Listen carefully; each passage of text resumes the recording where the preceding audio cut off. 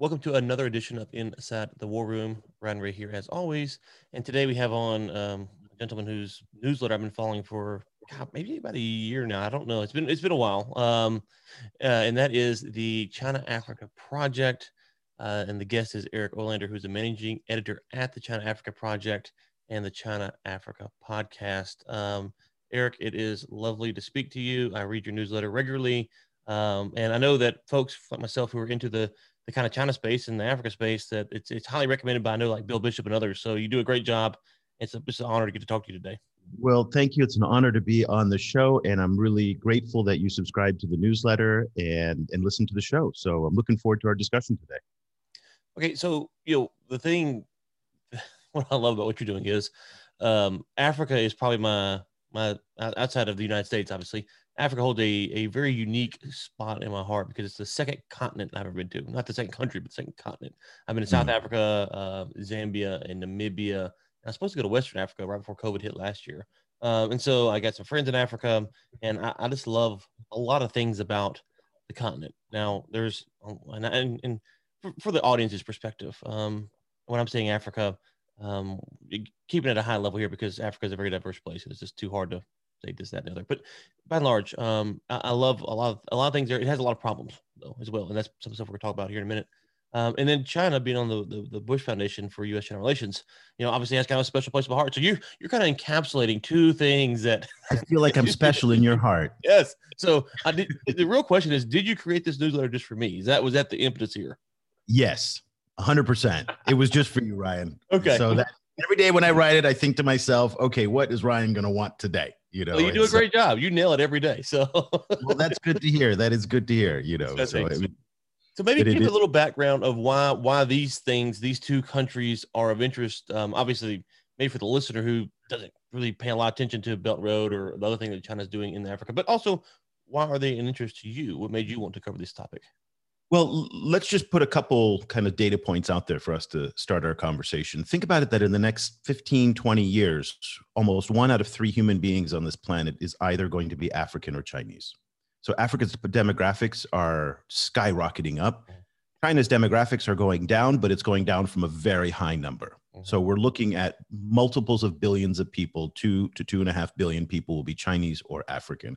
So that impact is going to be enormous on geopolitics, on economics. The impact from climate change is going to be tremendous. So there's just a lot at stake here. The other thing that makes Africa so important in the global scene, and it's something that is totally underappreciated by most folks in the US, is the fact that this is 55 votes at the United Nations. It's a huge voting bloc at the UN Human Rights Council. It's a big voting bloc at the WHO, at the IMF, at the World Bank. You go down the list of organizations, and oftentimes they do vote as a bloc.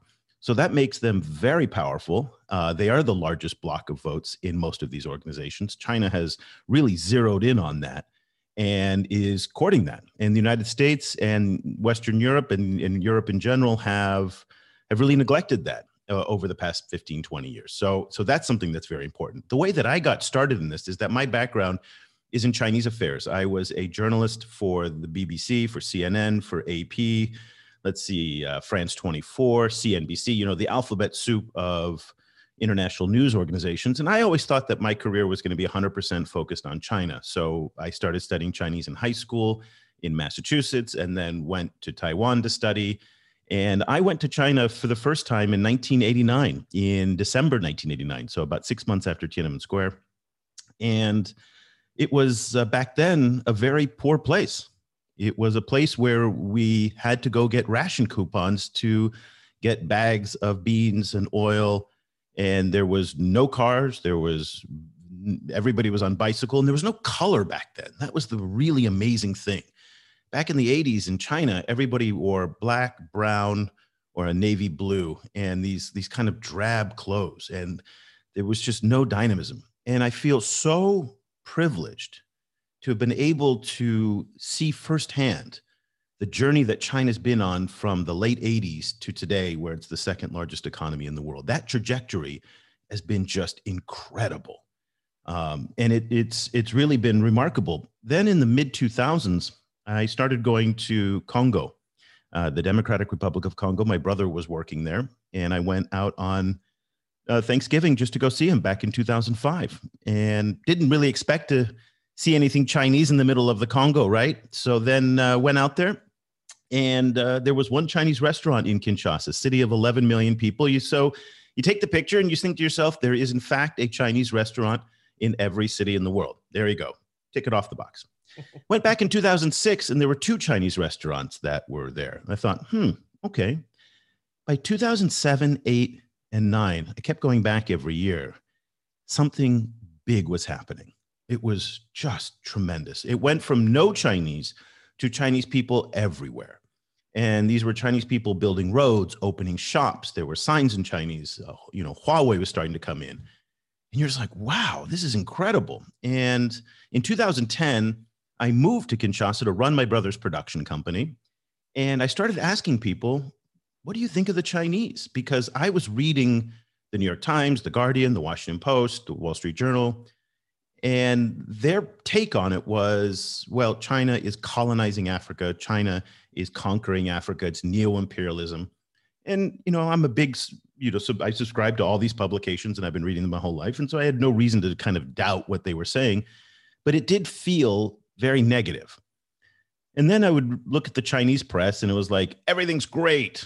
Win-win. We're saving Africa. It's wonderful. And I was like, well, that doesn't feel right either. So I asked my employees, my Congolese quinoa employees, I said, what do you guys think of the Chinese?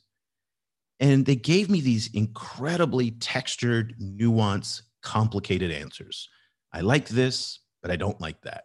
The one thing they didn't do was adhere to either of the polarized views of China. They had complex answers. And I said, that's my story. And that's when the China Africa Project started back in 2010, when I just started blogging about my interactions with Congolese and with Chinese in Kinshasa and with the international community. And I really wanted to make sure that I stayed in that gray area, not white, not black, just solidly in that complexity.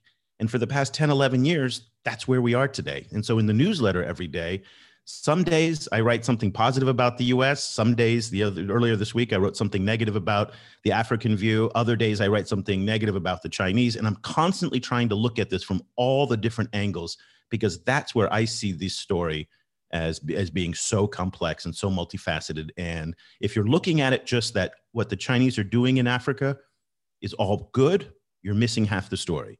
And if you look at it that what the Chinese are doing in Africa is all bad, you're also missing half the story. It's fascinating to hear you talk about kind of the nuance stuff. I wrote a piece about, I don't know, let's go talk about nuance over narrative. And this is a big struggle, I think, when you're trying to be, and we have big name reporters for big papers that listen. So I won't say, I'm not talking to you guys, but for some of the media, and I think this really is a cable news phenomenon, maybe more so than anything else. But hey, here is our narrative, and we just pound this narrative home, bam, bam, bam, bam, bam, and then the narrative shifts, and then instead of nuancing out what was right or what was wrong, we just go into the next narrative. And so for me, I one of the things I like about kind of the independent media or whatever is, even if I don't agree, I find that there is at least this desire to nuance it. And so for myself, I always talk about being a libertarian. And so I'm a libertarian, and I'm very proud of being a libertarian, and be happy to debate anyone on libertarian ideals. But the world I live in is not very libertarian, right? And so I'm thinking, okay, well, how does this move work, or why are they doing this, or why might this work out or not work out? Well, that's, you're trying to put on a different hat. You're trying to be intellectually honest, and you talk about China, whether it's in the U.S. or whether it's in Africa or Middle East or Europe. There's levels to it. It's very complex, and it's one of those things that, from the U.S. side of things, one of the biggest frustrations I have with the U.S.-China relations, and then this is to U.S. and to China, is the hypocrisy from both sides. Kind of when they're talking to each other, they're kind of going back and forth. There's a ton of outward hypocrisy. And to me, that muddies the waters. And so you've talked a lot recently about COVID vaccines coming to Africa via China, and that's something I've really thought a lot about, because if you look at somewhere like Brazil, they are reconsidering their stance on Huawei because of the vaccines that are coming in from China. How do you take what's going on with the vaccines? I know you've kind of talked about it a little bit more than I just teased there. So maybe talk about what's happening on the ground, Are they being given, or is it a donation for people who don't understand how that works? And then is China using that as leverage? And then from the African standpoint, maybe take it from the perspective of the people on the ground who are concerned and want the vaccine versus the leadership, and how do you how does it being viewed from those levels? Sure. Let's go back to May 23rd of last year. And that was the day of the World Health Assembly. That's the governing body over the World Health Organization. Chinese President Xi Jinping gives a speech, and he announces that he's going to make Chinese-made vaccines available when they are ready, because back then they weren't ready yet, as, quote, a global public good. Now, this is coming off of, remember, this is last May, this remarkable feat that the Chinese did in delivering PPE to all 54 African countries within the span of just weeks. And I say remarkable only because the speed with which they made that happen was absolutely incredible. And that was done through the Jack Ma Foundation. And again, much like the situation with vaccines today, African countries were left to fend in an open market for PPE where they simply were outgunned and outpriced. And here come the Chinese in plane load after plane load after plane load, millions of tons of PPE coming in when they couldn't get them everywhere else. And so that was something that was really regarded as a big win for the Chinese, certainly in the optics space. So when Xi says we're going to make it as a global public good, there was a certain expectation that they would do the same thing. Then on November 30th, they announced this big deal between Cainiao and Ethiopian Airlines. Cainiao, for those of you who are not familiar, is the big logistics arm of Alibaba. So think of it as Amazon Logistics. And they said, we're going to create this air bridge between Guangzhou and Addis Ababa to ferry in millions of tons of vaccines and millions of doses of vaccines to be delivered across Africa. So everybody kind of assumed, well, yeah, you guys have done this before back, last year with the PPE. Now you're laying the groundwork for vaccines. Rock on. That's awesome. What we have seen play out is very, very different. What we've seen play out now is the very selective nature of how the Chinese have distributed vaccines to certain countries. And one of the things that I started writing about this week was I saw a map of the world of where they've put their vaccines. And most of them are donated, but not all. Quite a few are sold. But I overlaid kind of a geopolitical filter on where they have distributed vaccines. It turns out Southeast Asia, everywhere but where I am right now in Vietnam, has received Chinese vaccines. Then the next area of the world that was covered almost entirely was the Persian Gulf. That too was also layered very, very thick with vaccines. And the last one was South America. And almost every country in South America is covered with Chinese vaccines. And it's interesting because those are the three top geopolitical priorities for the Chinese. Here in Southeast Asia, this is going to be the primary theater of confrontation and influence with the United States now. And so it's not a surprise that vaccine diplomacy is really underway here. We are soon going to be awash in vaccines from the Indians, provided through the Quad, from the Chinese, and then obviously from people like Pfizer and Johnson & Johnson. The Persian Gulf makes a lot of sense. 35% of all Chinese imported oil comes from the Persian Gulf. Saudi Arabia is now the #1 supplier of oil to the Chinese. Qatar just signed a 10-year natural gas deal with the Chinese. So strategically, it makes a lot of sense to invest in the Persian Gulf. South America also hugely important to the Chinese, namely Brazil. So you talked about Brazil very quickly. Brazil is the main destination for vaccines in South America. They're manufacturing vaccines. Mexico is also very big as well. But Brazil is a major provider of iron ore, of oil, of soybean. And Brazil is providing the Chinese with the opportunity to diminish its dependence on the United States and Australia for raw materials and commodities. That is the long-term goal of Chinese foreign policy, is to reduce its dependence on any single region for any single commodity. And Brazil is playing a very important role. Interestingly, in all of that, Africa is not really there. Even though the Chinese have been donating, as you see in my newsletter, every day I track all of the different donations. But the volumes and the quantities are quite small, 50,000 here, 100,000 there, sometimes 200,000. We're talking a continent of 1 billion people here, 900 some odd million people. So when you're donating or selling, a couple 100,000, that's really not going to move the needle. But the Chinese have done an incredible job in the optics space. And this is where the Americans have completely dropped the ball. We don't understand optics and soft power anymore. We are downright terrible about it. The United States is actually delivering materials into Africa. Big C-130 Hercules are landing in Ghana and landing in Nigeria to drop off materials. We take a picture of it and it goes up on the AFRICOM Instagram page and is not shared anywhere else. Ridiculous that these PR opportunities are being missed, and that's allowing the Chinese to really own the narrative on vaccines, even though the amount and the contribution that they're making is relatively small. So they're winning this PR battle effectively on the cheap because the US and Europe just aren't really showing up to compete. And that's really what I find absolutely remarkable. So the news today that came out, and this is something that's been going on for the past few weeks, is the Chinese have donated PPE now to the United Nations Economic Commission of Africa. They vaccinated the entire Arab League Secretariat. They've donated 300,000 doses to UN peacekeepers. These are easy wins. Easy. And you got to think that if you're in the Arab League Secretariat now and the Chinese have provided you vaccines that nobody else can give you because you simply can't get them, you're going to be more sympathetic to the Chinese or to anybody who helps you out like that. And that's really the key from looking at it from the African point of view. And I can say, looking at it here from the Vietnamese point of view, they're telling us here in Vietnam that we're not going to get vaccines until at least the end of the year. Probably they've told us into the first or second quarter of next year. So we are potentially at least a year away. Why? Because it's important, Ryan, that you rich people in the United States and Europe who've bought up 3 to 4 times the number of vaccines that you actually need, make sure that you get vaccinated first. Then people in the global South will get what's left over. And that may take a year to 2 years. That full vaccination in Africa, they're talking 2023 now. And so the Chinese show up and they say, hey, we've got something now. It's not a lot, but we got it now. So people go, hell yeah, bring them. I don't care. Give me a vaccine because nobody else will.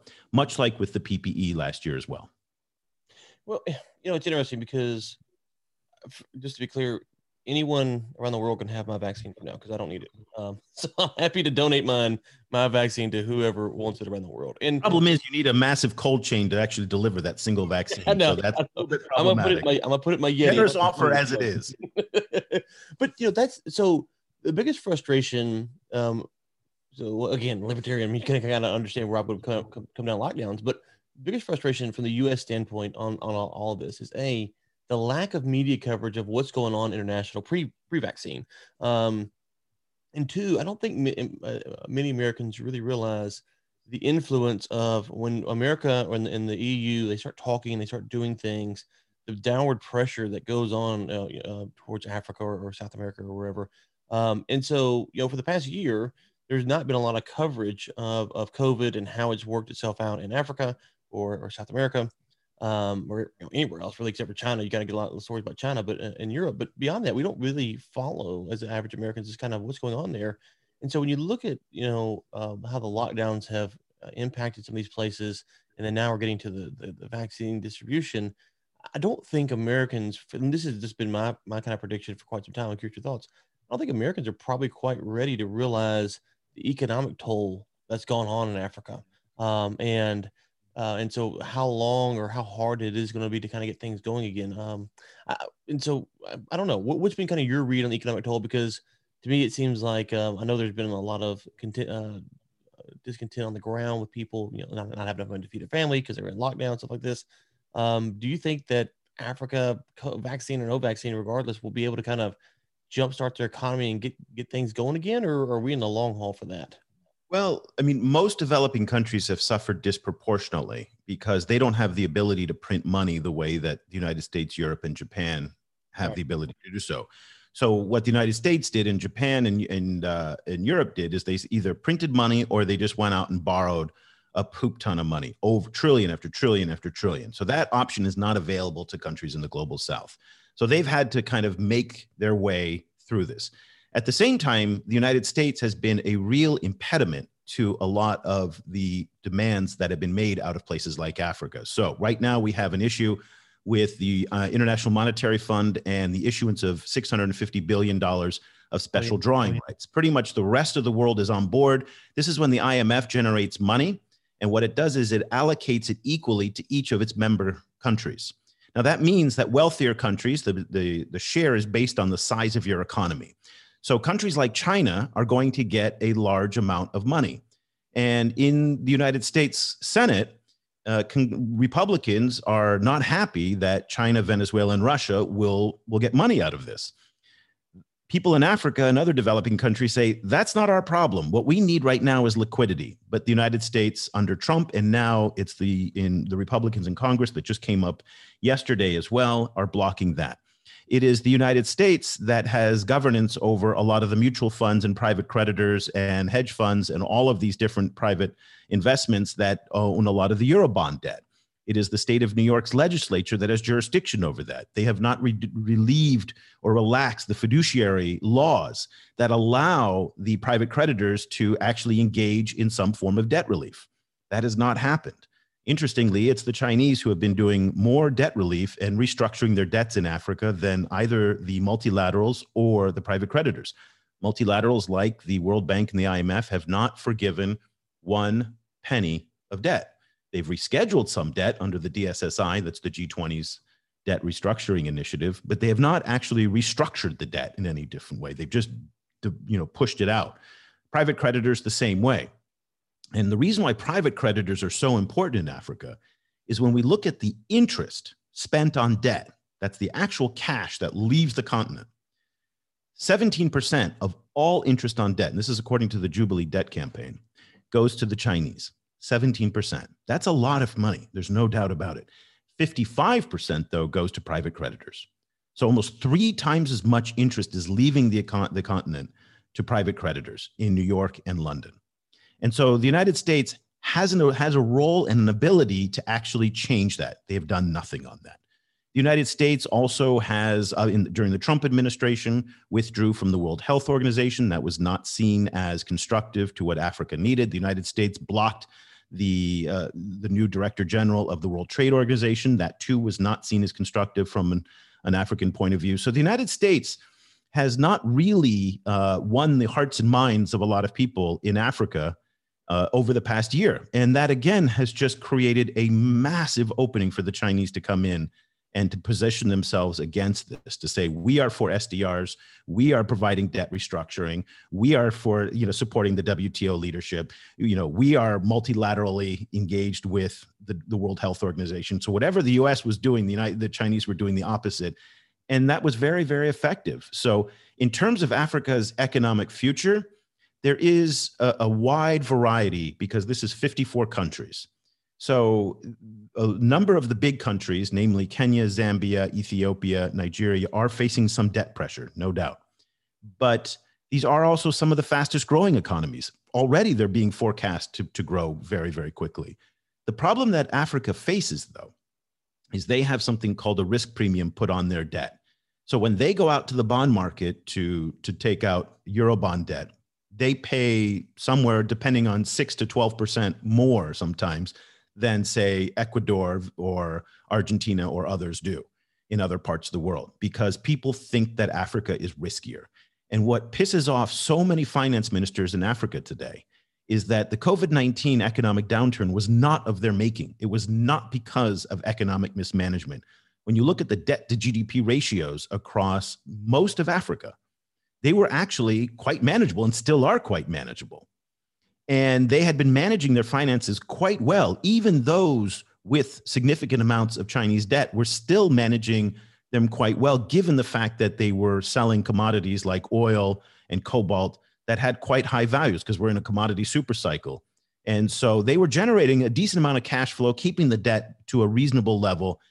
And yet this thing came along and they feel like they are being forced to pay the price for something that they didn't do, both from the bond markets, and they're not getting the support from the international system.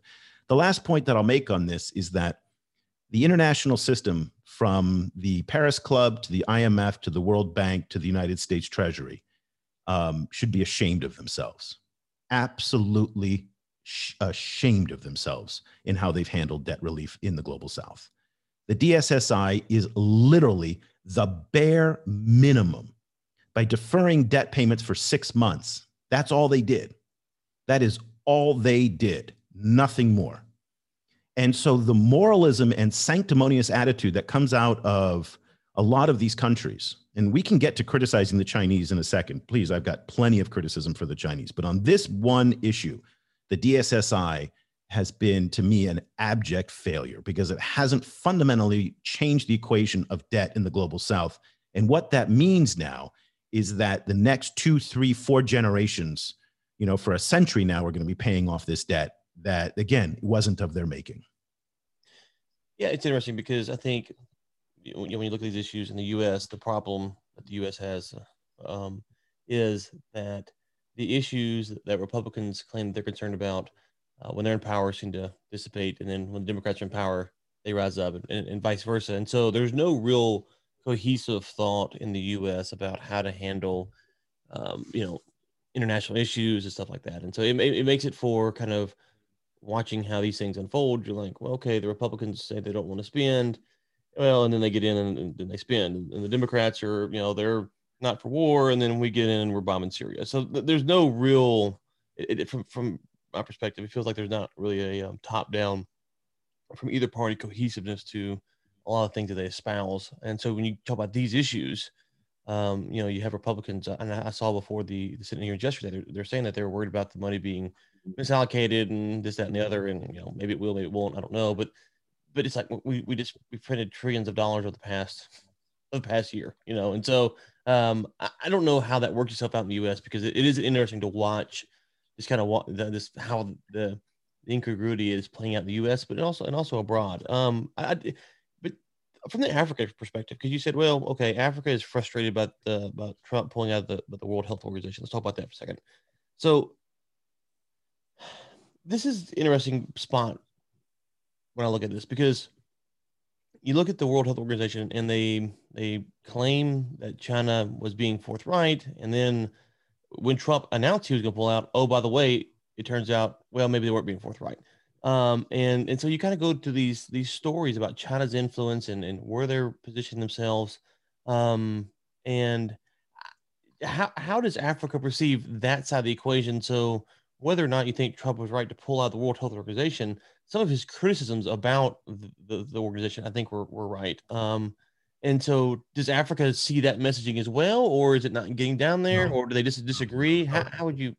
That is not, these issues about the World Health Organization and the origin of COVID-19 is just not germane to the immediate needs that many poor and developing countries have. This is an academic exercise for many poor and developing countries. Who's right, who's wrong, I don't care. I've got people now that are suffering and I need help. And if the World Health Organization is going to be the body that does that, great. Because you have to remember that poor and developing countries depend on these multilateral organizations disproportionately. So the United States doesn't depend on the WHO. There's not really any value to the average American taxpayer as to why is the WHO important. Whereas in countries in many parts of Africa, for example, but other parts of the world as well, the WHO not only facilitates assistance, but it also will provide, for example, the medical testing. So they don't have testing facilities like the FDA that can do, or the NIH that do all of this stuff. So they depend on the World Health for all those medical standards. They depend on the World Health for a lot of public health policy and global health policy. They depend on it for so many different reasons that are practical and immediate. And you have to understand that the World Health Organization is an extension of the United Nations. It's a body of the United Nations. So it really doesn't have any authority any more than any UN agency does. It is subject to the whims of all of its member states. And so, and that gives China an opportunity to really lay in very, very heavily. Much the same way, by the way, that the United States in previous eras also used the United Nations to its advantage and weighed in very heavily. So I can't get into whether or not the COVID stories out of, the investigation in Wuhan was somehow altered or not. I have no way of knowing that. Neither of us do, because we're on the outside looking in. Oh, no. Yeah, I was referring to the story that, so in January, that the World Health Organization said that China was helping turning over documents. And then when Trump announced he was pulling out, the AP ran a story saying that no, they actually weren't turning over documents. They weren't being helpful in the beginning. They were kind of stalling. And so it was stuff like that. So yeah, I thought the origin stuff to me is kind of academic. Those kinds of things are really not germane, again, to the day-to-day realities of caring for people on the ground who need immediate help.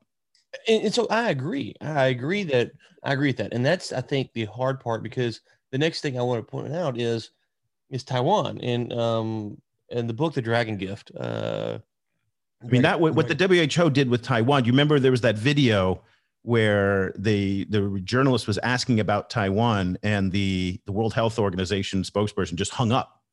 And you're just like, really? I mean, like, right. You have no better way of handling a sensitive issue like this other than just hanging up on the video call, which was just, it was so ham-fisted and just stupid. I can't, I was just right. Like, I think, and I have to go back and pull this up, but I'm almost positive that more countries globally recognize North Korea than Taiwan as a country. So what do you think about the Taiwan issue? Taiwan isn't a country. So even Taiwan is not a country, and it's a very important nation to me. Well, you don't want to you ask, right? Responsible for starting World War III. Taiwan is a nation, but it's not a country. And as such, because of its status, and again, that's not me saying that, that's not a value judgment. That's even from the official status of Taiwan. They aspire to be a country in some parts of Taiwan, but not all of it. They are not recognized by the United Nations as a country. I've lived in Taiwan for a long time. I've worked for Taiwanese companies. I speak Chinese. Taiwan has a very special place in my heart, but it is the third rail of politics in this part of the world. What a lot of people don't seem to understand is that World War II in this part of the world is still unresolved. It's a weird concept for Americans and Europeans, because we see Saving Private Ryan and we think, well, World War II was 60 years ago and everything's fine with that. Well, no, it's not here.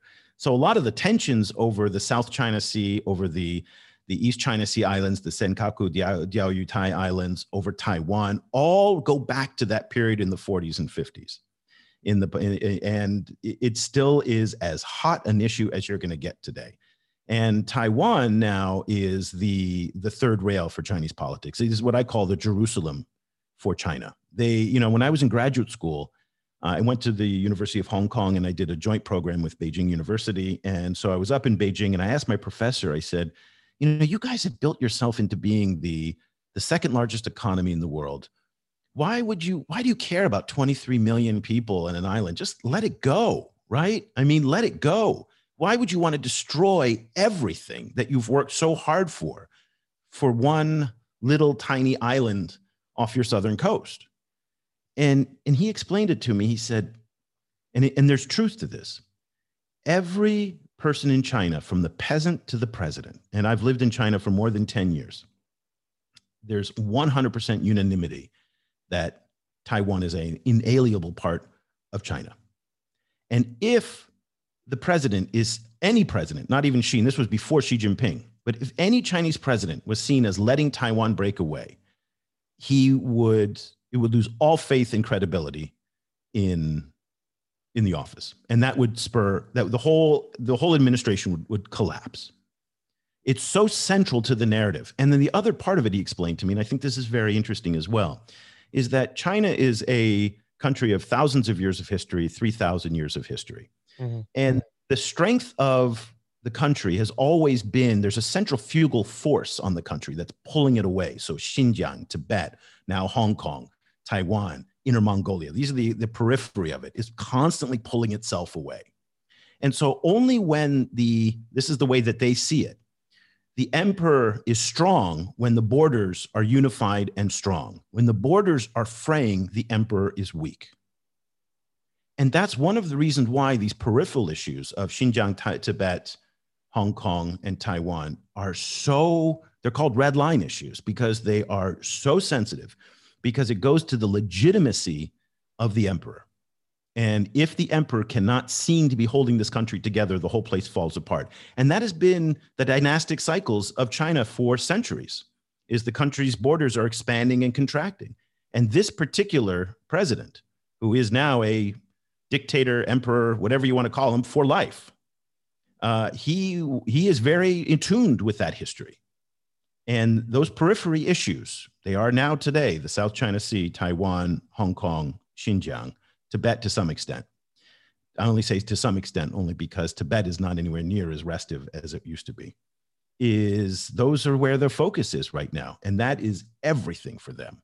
So when we talk about the Chinese wanting to replace the Americans, and there's this anxiety in the United States that China is going to take over from the United States as the global hegemonic power, there's no evidence whatsoever. China wants to be the regional power here in Asia, and it really focuses so much of its attention on those periphery issues in its own neighborhood. So that is a little deviation from Africa, but it is very, very germane to the Chinese kind of worldview. Well, yeah, and where I was going with Taiwan is that, and this is why the World Health Organization conversation is interesting. So you have what you said, which is people on the ground, they're not concerned about these academic exercises, but when you look at some of the stuff again from the book, the Dragon's Gift, I believe it's called. Anyways, all but one country in Africa does not acknowledge Taiwan as anything. Basically, is my understanding. And you could Eswatini, the little tiny kingdom of Eswatini, is right. The only one that recognizes Taiwan. Right, and so I'm not a big fan of the U.S.'s policy on Taiwan. I don't think it really. I think it's kind of a useless policy, but whatever. What would you do instead? Well, I don't know. I'm happy to submit I don't have a better answer. I'm also happy to say I don't have a better answer. I think. Well, here's the problem I have is that when you look at, and let me just tease out my Africa point. We'll come back to the problem with Africa with the U.S. policy. Is that I'm fine. So I'm fine with China or whomever doing business. I'm a free market guy, so that doesn't bother me. But how do you convey the potential dangers to a society where you say, okay, hey, you need basic needs, right? Okay, we all agree that's important. That is extremely important. But oh, by the way, you're limited on what you can say. And in Africa is a place that I'm concerned that if they're not careful, that they will find themselves not the political elite, because the political elite understand the game, but the average day citizens realizing that, oh, they can't say this, they can't do this, they're pushed into a corner. And you're suggesting that because of the Chinese, right? Well, if you're saying that aid is dependent upon your status with Taiwan, then yes, that would be the impetus. No, there's no connection there. The Chinese don't have any interest in that type of governance in places like Africa. Let's not forget that Africa does very well in producing its own asshole dictators. So they don't need the Chinese help. They don't need any Chinese help to do that. And we've just seen this has been a bad year for democracy in Africa. I mean, we just saw the election in the Republic of Congo, 88, 89%, in favor. Tanzania, Uganda, they've had terrible kind of elections, that are just really nothing but problematic. So no, the Chinese, that's not the issue. And again, a lot of people are over, and certainly Taiwan is not an issue in Africa. And you see in the newsletter, I do track every single time, there's a mention of it. But what I have the Jay-Z school rule of foreign policy. This is, so there's something that I call 4THKXJS. This is my little acronym. 4THKXJS, if you're playing at home, is Taiwan, Tibet, Tiananmen Square, the party, that's the CCP, Hong Kong, Xinjiang, and the South China Sea. These are the issues that countries have been told or they see to stay away from. If you don't want to have any problems, don't talk about these issues, okay? And they're seeing what's happening in Australia right now. Mm-hmm. Everybody is watching what's happening in Australia, where China is choking Australia because Australia crossed those lines. And Australia started talking about COVID origin issues, Huawei putting warships in the South China Sea, and that was it. It crossed those lines. And so China then uses its vast, huge market power to start, engaging in what anybody would see as coercive behavior, because it doesn't like what it sees, so it is punishing Australia. So it's now been blanket banning one commodity product after another. And so African countries look up and go, you know what? I can't afford that to happen. So the Jay-Z rule of foreign policy is I've got 99 problems and Taiwan is not one of them, or Xinjiang is not one of them, or any of these issues. This isn't my problem. Because at the end of the day, what the average African policymaker, leader, finance minister, anybody in the ministerial level, They've got a double barrel shotgun staring them in the face in the form of demographics. This is a continent where the median age is 19.7 years old. In some countries like Nigeria, the median age is 17 years old. This is a continent of teenagers. If they cannot figure out how to employ these people quickly, they are going to face upheaval. They know it. So we agree on, I think, so we agree on that. But I'm not entirely convinced that ignoring those issues or being or trying to placate. Not ignoring, it's just picking your battles in this life. Right. Okay. I mean, they've got priorities that are much more important than Taiwan's status. Right. So it's not about we don't need Zambia coming out and railing hard on the Taiwan issue. Me and you agree on that. I don't think that needs to be happening. But also, I'm not entirely convinced that these nations won't find themselves in a spot to where the rules are pushed a little bit further than this. And so so I'll give you an example. Last year before COVID, I thought I was going to go to West Africa, and I was meeting with some the African ambassadors of these different nations to the U.S. And they all told me point blank that they didn't want to do business with China as best they could. Like they were tired of how it was going. There's too much pressure, too much demands. They can't, Belt Road, top down, whatever.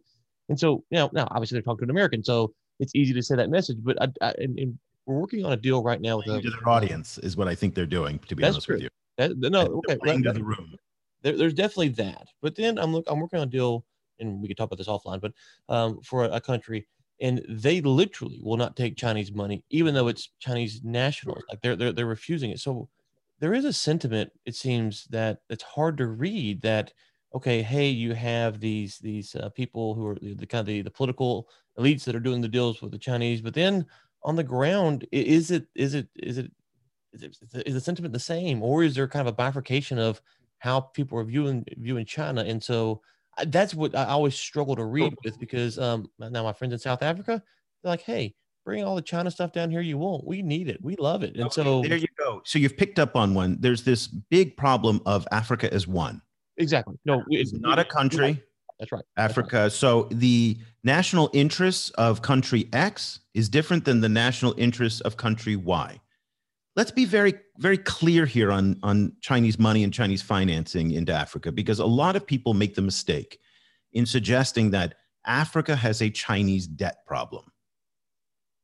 Africa, let me just be super, super clear here. Africa does not have a Chinese debt problem. About 5 or 6 African countries have a Chinese debt problem. So we're looking at about $149 billion of total outstanding debt. That is about 18% of Africa's total outstanding debt. That is disproportionately allocated into Angola, which has about 1/3 of all Chinese debt.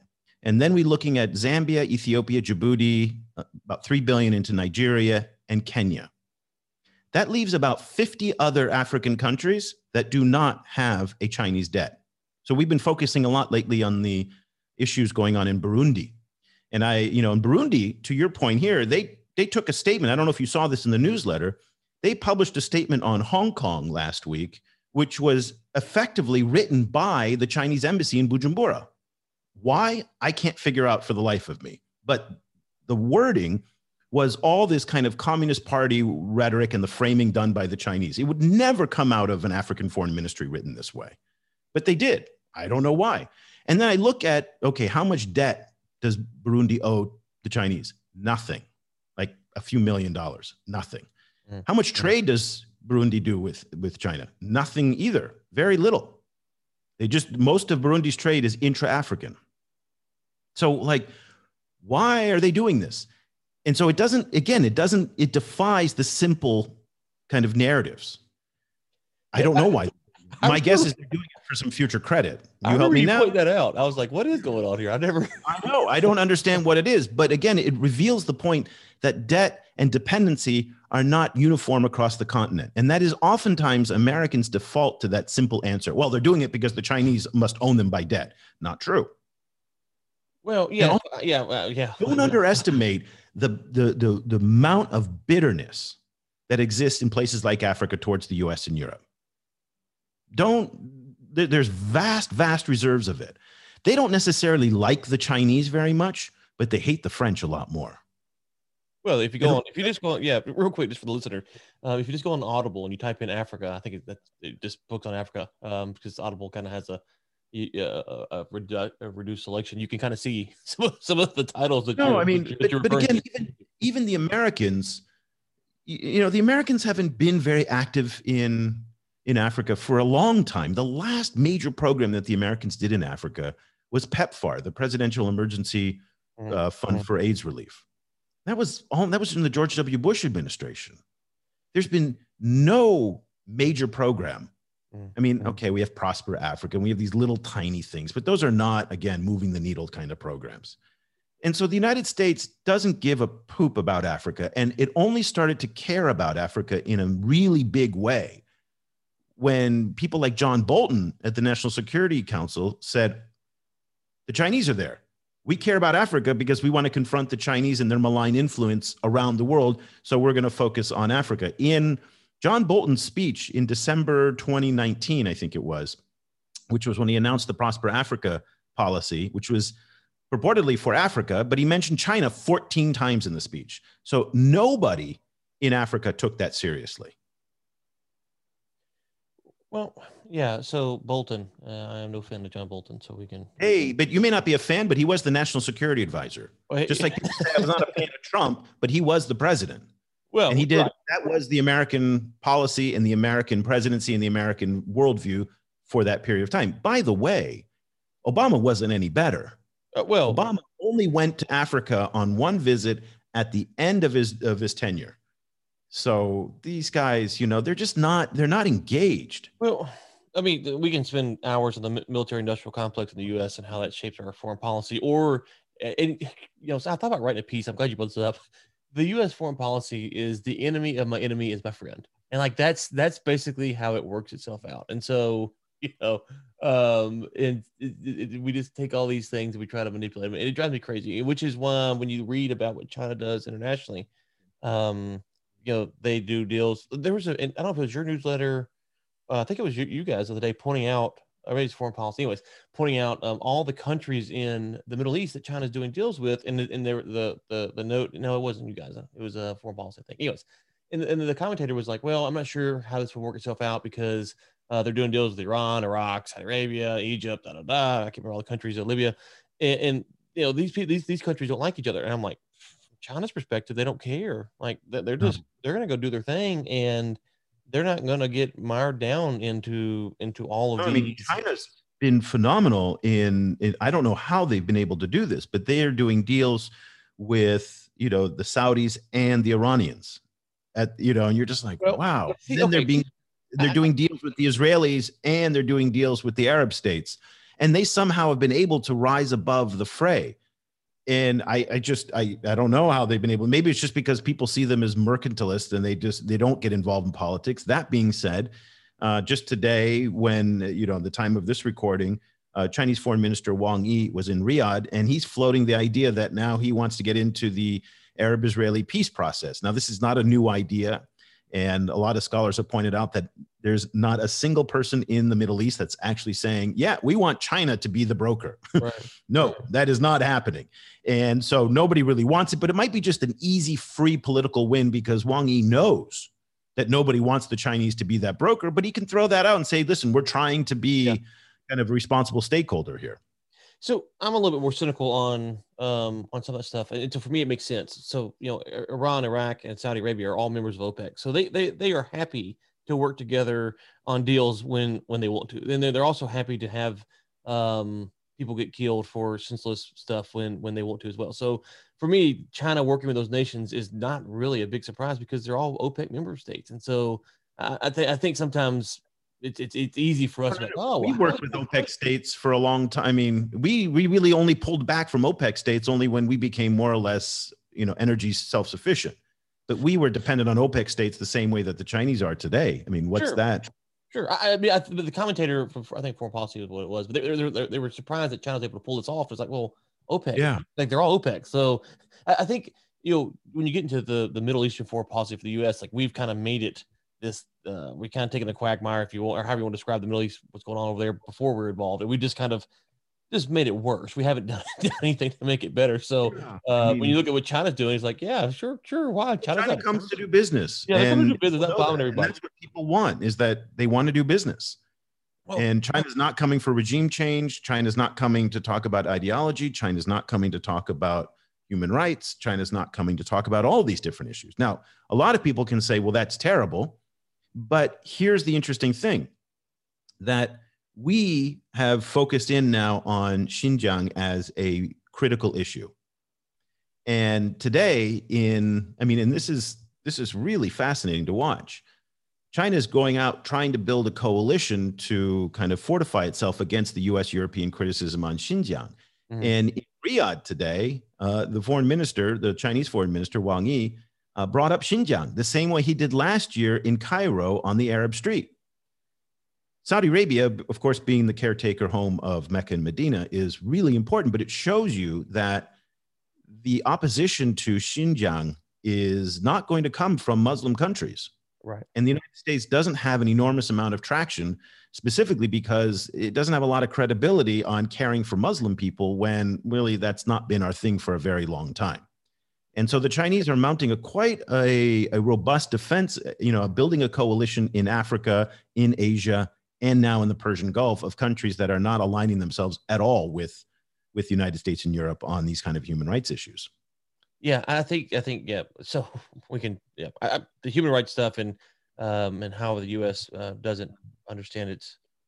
This goes back. Is this the hill that the Americans want to die on this issue? No. I'm not convinced that you're going to change. And again, I don't take this is not me expressing an opinion for or against. I firmly believe that what the Chinese are doing in Xinjiang is these mass internments. It's awful. There's no there's no dispute in my mind that that's going on. I'm just not convinced, given the history of what we know about the Chinese, that we're going to be able to change their behavior on this issue. So yeah. So yeah, I agree. I'm not for much intervention politically. So my big thing has just been just if for all of the fear mongering that goes on in the U.S. about China, it's like, the easiest thing to do for just the average American is just to talk about these issues, to talk to the, to put, businesses, if you're frustrated, businesses in the U.S. who are doing business in China, they're pretty sensitive to popular movements and public sentiment. Those are the things to do. I'm not sanctions and tariffs and stuff like that. It goes against my free market principles, A, but B, it seems to only impact the disproportionate anyways. And so and then well, the Middle East, the Americans paying the tariffs. It's not the Chinese. I mean, despite what President Trump thought. Well, you have that also. It's not, that's the kind of funny thing about it. It's not that, but we have to be, and I'm more of the kind of mindset that in order to beat the Chinese, we have to do a couple of different things. Number one, we have to be reciprocal. And what that means is that if they hack our data and pull it out, they got the Office of Personnel, so they have every American federal employee, their personal data. Well, then we have a beautiful $30 or $40 billion national security agency that should be taking the Communist Party database and throwing it onto the Indian dark web. If the Chinese steal our insurance data, well, then we go after Ping An, we take theirs and throw it out onto the open web. And it's that reciprocal. You keep hitting us, we keep hitting you. You want to keep playing this game, we'll keep playing this game. They haven't been made to pay a price for their cyber espionage. And when you see, it's fascinating, and you can appreciate this when you look at some of the military hardware that they've got. It's just like, it's so brazen. It's like there's like an F-35 copy, which is just remarkable. And that's the way it is. And there's no crying in baseball.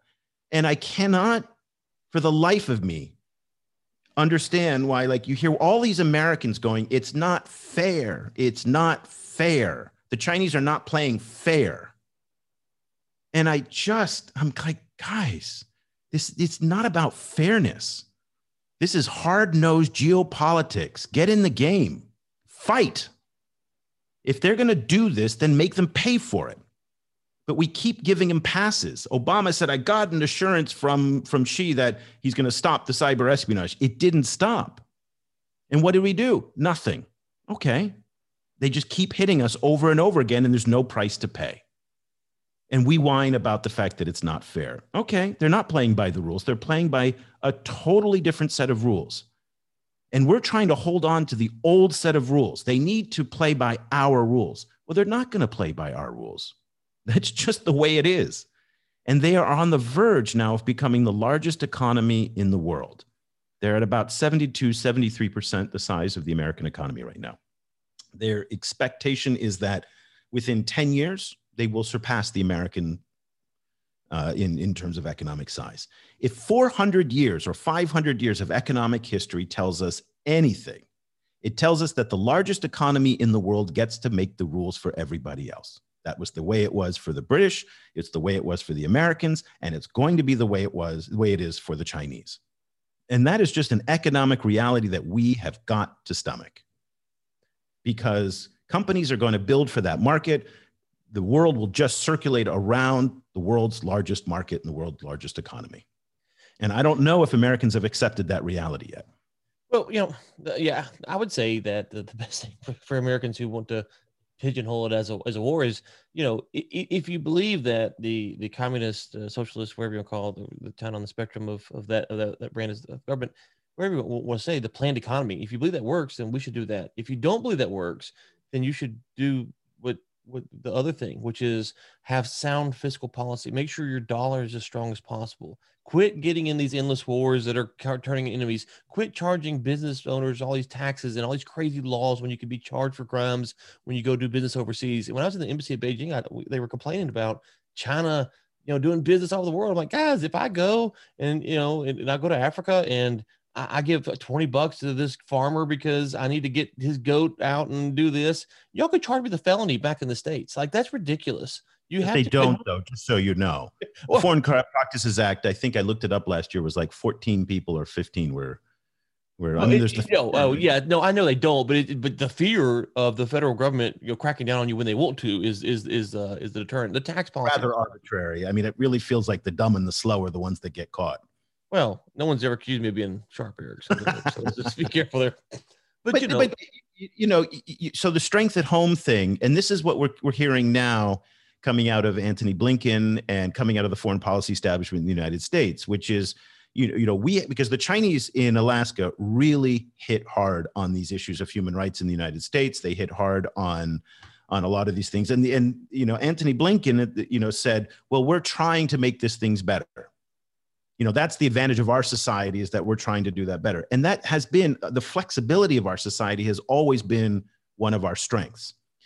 But there's a real body of thought that's out there right now, which says we don't actually have a very dynamic political system anymore. It's quite a rigid political system because of special interests, because of our polarization. We don't have the flexibility to be able to move quickly and to take risks in our policymaking. And as a result, we're stuck in this kind of inertia where we can't really do anything, because in China, they don't have Tucker Carlson banging down the door every night in primetime Fox to kind of say everything the president did was bad and mobilizing the Republican base. Similarly, we don't have the military industrial complex saying we need to produce, Abrams tanks. We don't need tanks, but we're still producing massive amounts of tanks. Right.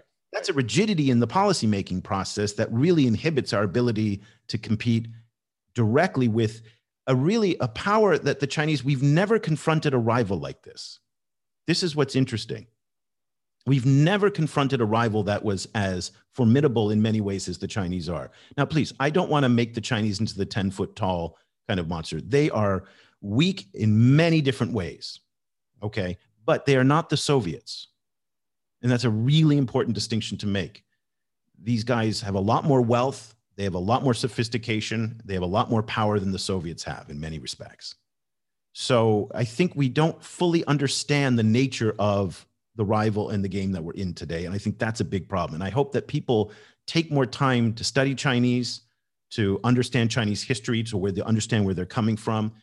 I've spent my life studying Chinese history and language and culture and politics since I was 15. I am sad to see that college programs across the United States are shutting or cutting back their Chinese programs. This is not the time. The fact that we didn't understand Arabic or Pashtun really, really hurt us in those wars in the Middle East and South Asia. and you see these American soldiers and these American intelligence officers yelling and barking orders in English to people, in Iraq, which is just ridiculously stupid. And we can't make that same mistake in China, even though I think we might be. Okay. Do you have just a few more minutes? I know we're up against time. Sure. It's more your patience of your audience if they want to keep listening. So, but happy to keep going. Okay. Just a few more minutes. So just to be clear, I think when you talk about the military industrial complex, oh my gosh, we could spend, it's a frustration because a lot of our foreign policy is dictated by about that. And it's like, guys, we're wasting time on these things that, we've been in Afghanistan for 20 years now. We've been in Iraq for, 18, 19, whatever it is. What are we doing over there? Why are we bombing Syria? All that stuff's not very clear. And oh, by the way, China's competing. So I'm talking about that strength at home. It's not the, I'm not sure strength at home. It's just, hey, we've got to, if we just kind of quit doing some of the stupid stuff that we've been doing, fighting endless wars, and strength at home is we got to invest in infrastructure. We have to invest in education. We have to become less polarized. That is strength at home. And those are things that I don't know. Those are difficult things for us to do. We have not proven in my lifetime now to be effective at building infrastructure at home. And I'm 50 now. So that's a half century. And I haven't seen a lot of infrastructure in my lifetime being built in the United States. Yeah, I think part of that is because the U.S. doesn't really have a grasp of where it wants to be. Does it want to be, more of a kind of a Western, a European type feel to it? Does it want to be more a free market economy? Who pays for this? When they pay for it? As I said early on, when the Republicans are in, they're all, when the Republicans are out, rather, it's, we got to cut the budget, we got to quit spending, When they get in, then they spend, and it's like, oh man, it's just the same vicious cycle. But I do want to, I know we past time, so I do want to ask you this. You have you touched on it a few minutes ago, this debt trap diplomacy. Yeah. And I know you're not a big fan of that, so we'll do it in two parts. One, maybe unpack for folks who aren't familiar with that, and then two, my question is this. I'm not a believer in in necessarily that. I have wondered what, in the long run, how many of these nations will balk at paying China back fully, and what might China's response be? Because that's to me where I look at it, I go, Okay, let's start with the debt trap diplomacy narrative. It was started in 2017 by an Indian professor. I'm spacing his name right now. And the way that he framed it, and this really took off on the 7th floor of the State Department, is this idea that, and also in Africa quite a bit too, this idea that the Chinese are intentionally lending other countries unsustainable amounts of money with the idea that they're going to seize strategic assets when those countries fail to repay them. And this was very much rooted in a 19th century or 20th century, early 20th century kind of narrative of imperialism and colonialism, that when a country expands abroad, it does so with a desire to conquer assets and territory and physical things. And that's not been the Chinese MO. And so people like Professor Deborah Brautigam at Johns Hopkins University, the Rhodium Group, which is a consulting firm, and you can go down the list, and on my website, just type in debt trap diplomacy. And there are dozens and dozens of journalists, scholars, analysts who have looked all up and down the globe and said there is no evidence whatsoever that any strategic asset has ever been seized because a country has not been able to repay its debts to China. So it begs the question of, what are the Chinese actually doing? Loaning all of this money. Is there a kind of plan or some geostrategic vision behind it all? And the answer is yes and no. The no part of that is the lending process is far more chaotic than people give it credit. This is not coming out of a singular entity. So there are two major policy banks, the China Exim Bank and the China Development Bank. They do a lot of lending, but there are state-owned enterprises that are lending. There are commercial banks that are lending. There are all of these different entities that are lending money. And they're not all coordinating with one another. And what we see from the evidence, and I'm just going by the evidence, is that the biggest priority for these loans is they want to get repaid. They don't want land or assets. And I was in Beijing, before the pandemic broke out, and I was meeting with some folks from the China Exim Bank, and I was walking them through all the different rumors about the different things that they had seized in Kenya or in Zambia. And one of them was ZNBC. And one of the guys who used to live in Zambia, he laughed and laughed. He's like, have you been to see ZNBC? It's 2 light bulbs and a stick of a TV station. We don't want that. I mean, why do I want a little tiny TV station in Africa that doesn't make any money? It's not worth anything. There's no logic to it in that sense. And then the other point that's very interesting is that in bankruptcy, who gets paid back first? It's not the owner, it's the investors. They don't want to own these assets because then they would have to manage them.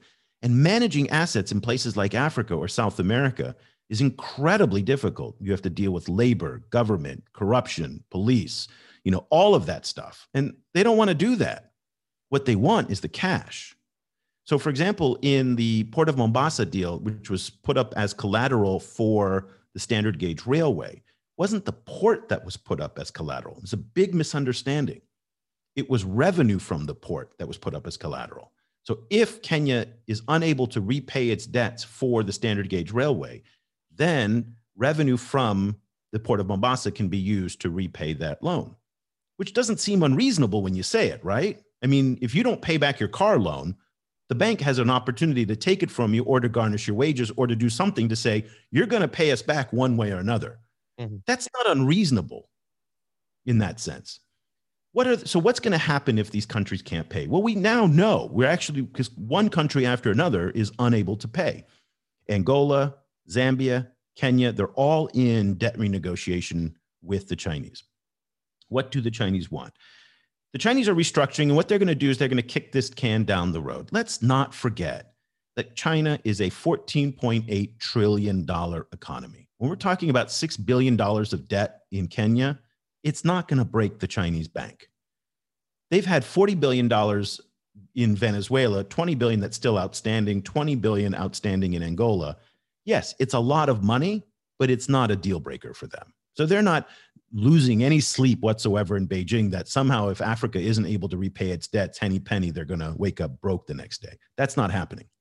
But so if it's not assets that they want, what do they want? And there's no definitive answer. This is my theory after just looking at this for many years. They want influence. And I talked to a Chinese scholar who studies this.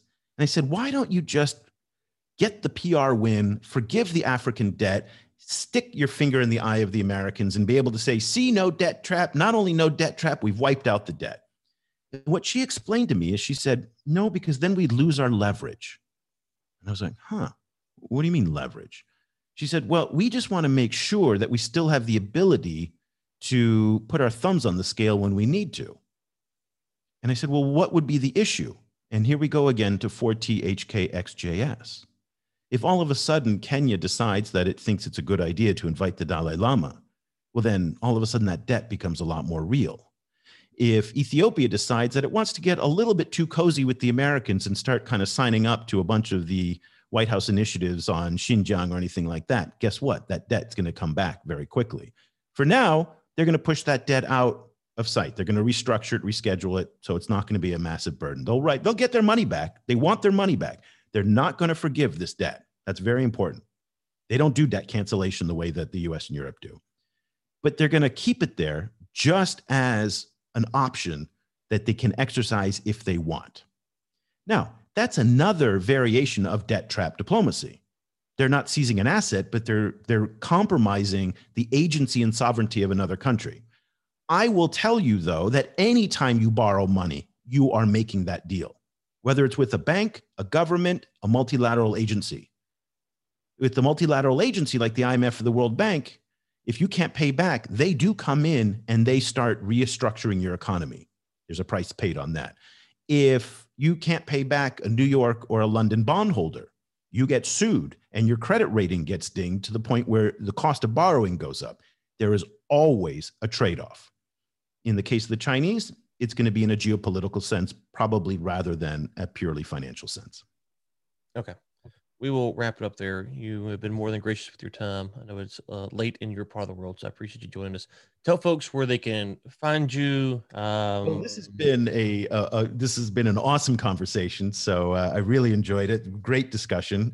If you, I mean, you obviously get the newsletter, but if your listeners are interested in these topics, I'm a little more opinionated today on the show than I am in my newsletter. My newsletter is a very down the middle kind of thing. But what I do in this daily, I spend 12, 13 hours a day summarizing everything China's doing in Africa, the Middle East, and now increasingly in the global South. And it goes out to State Department folks, Defense Department, Foreign Commonwealth Office, DIRCO in South Africa, diplomats, scholars.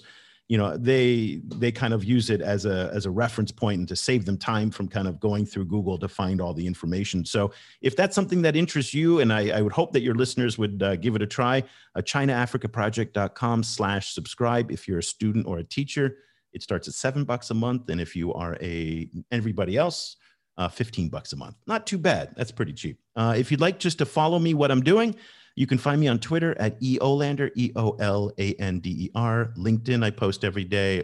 Also on Facebook.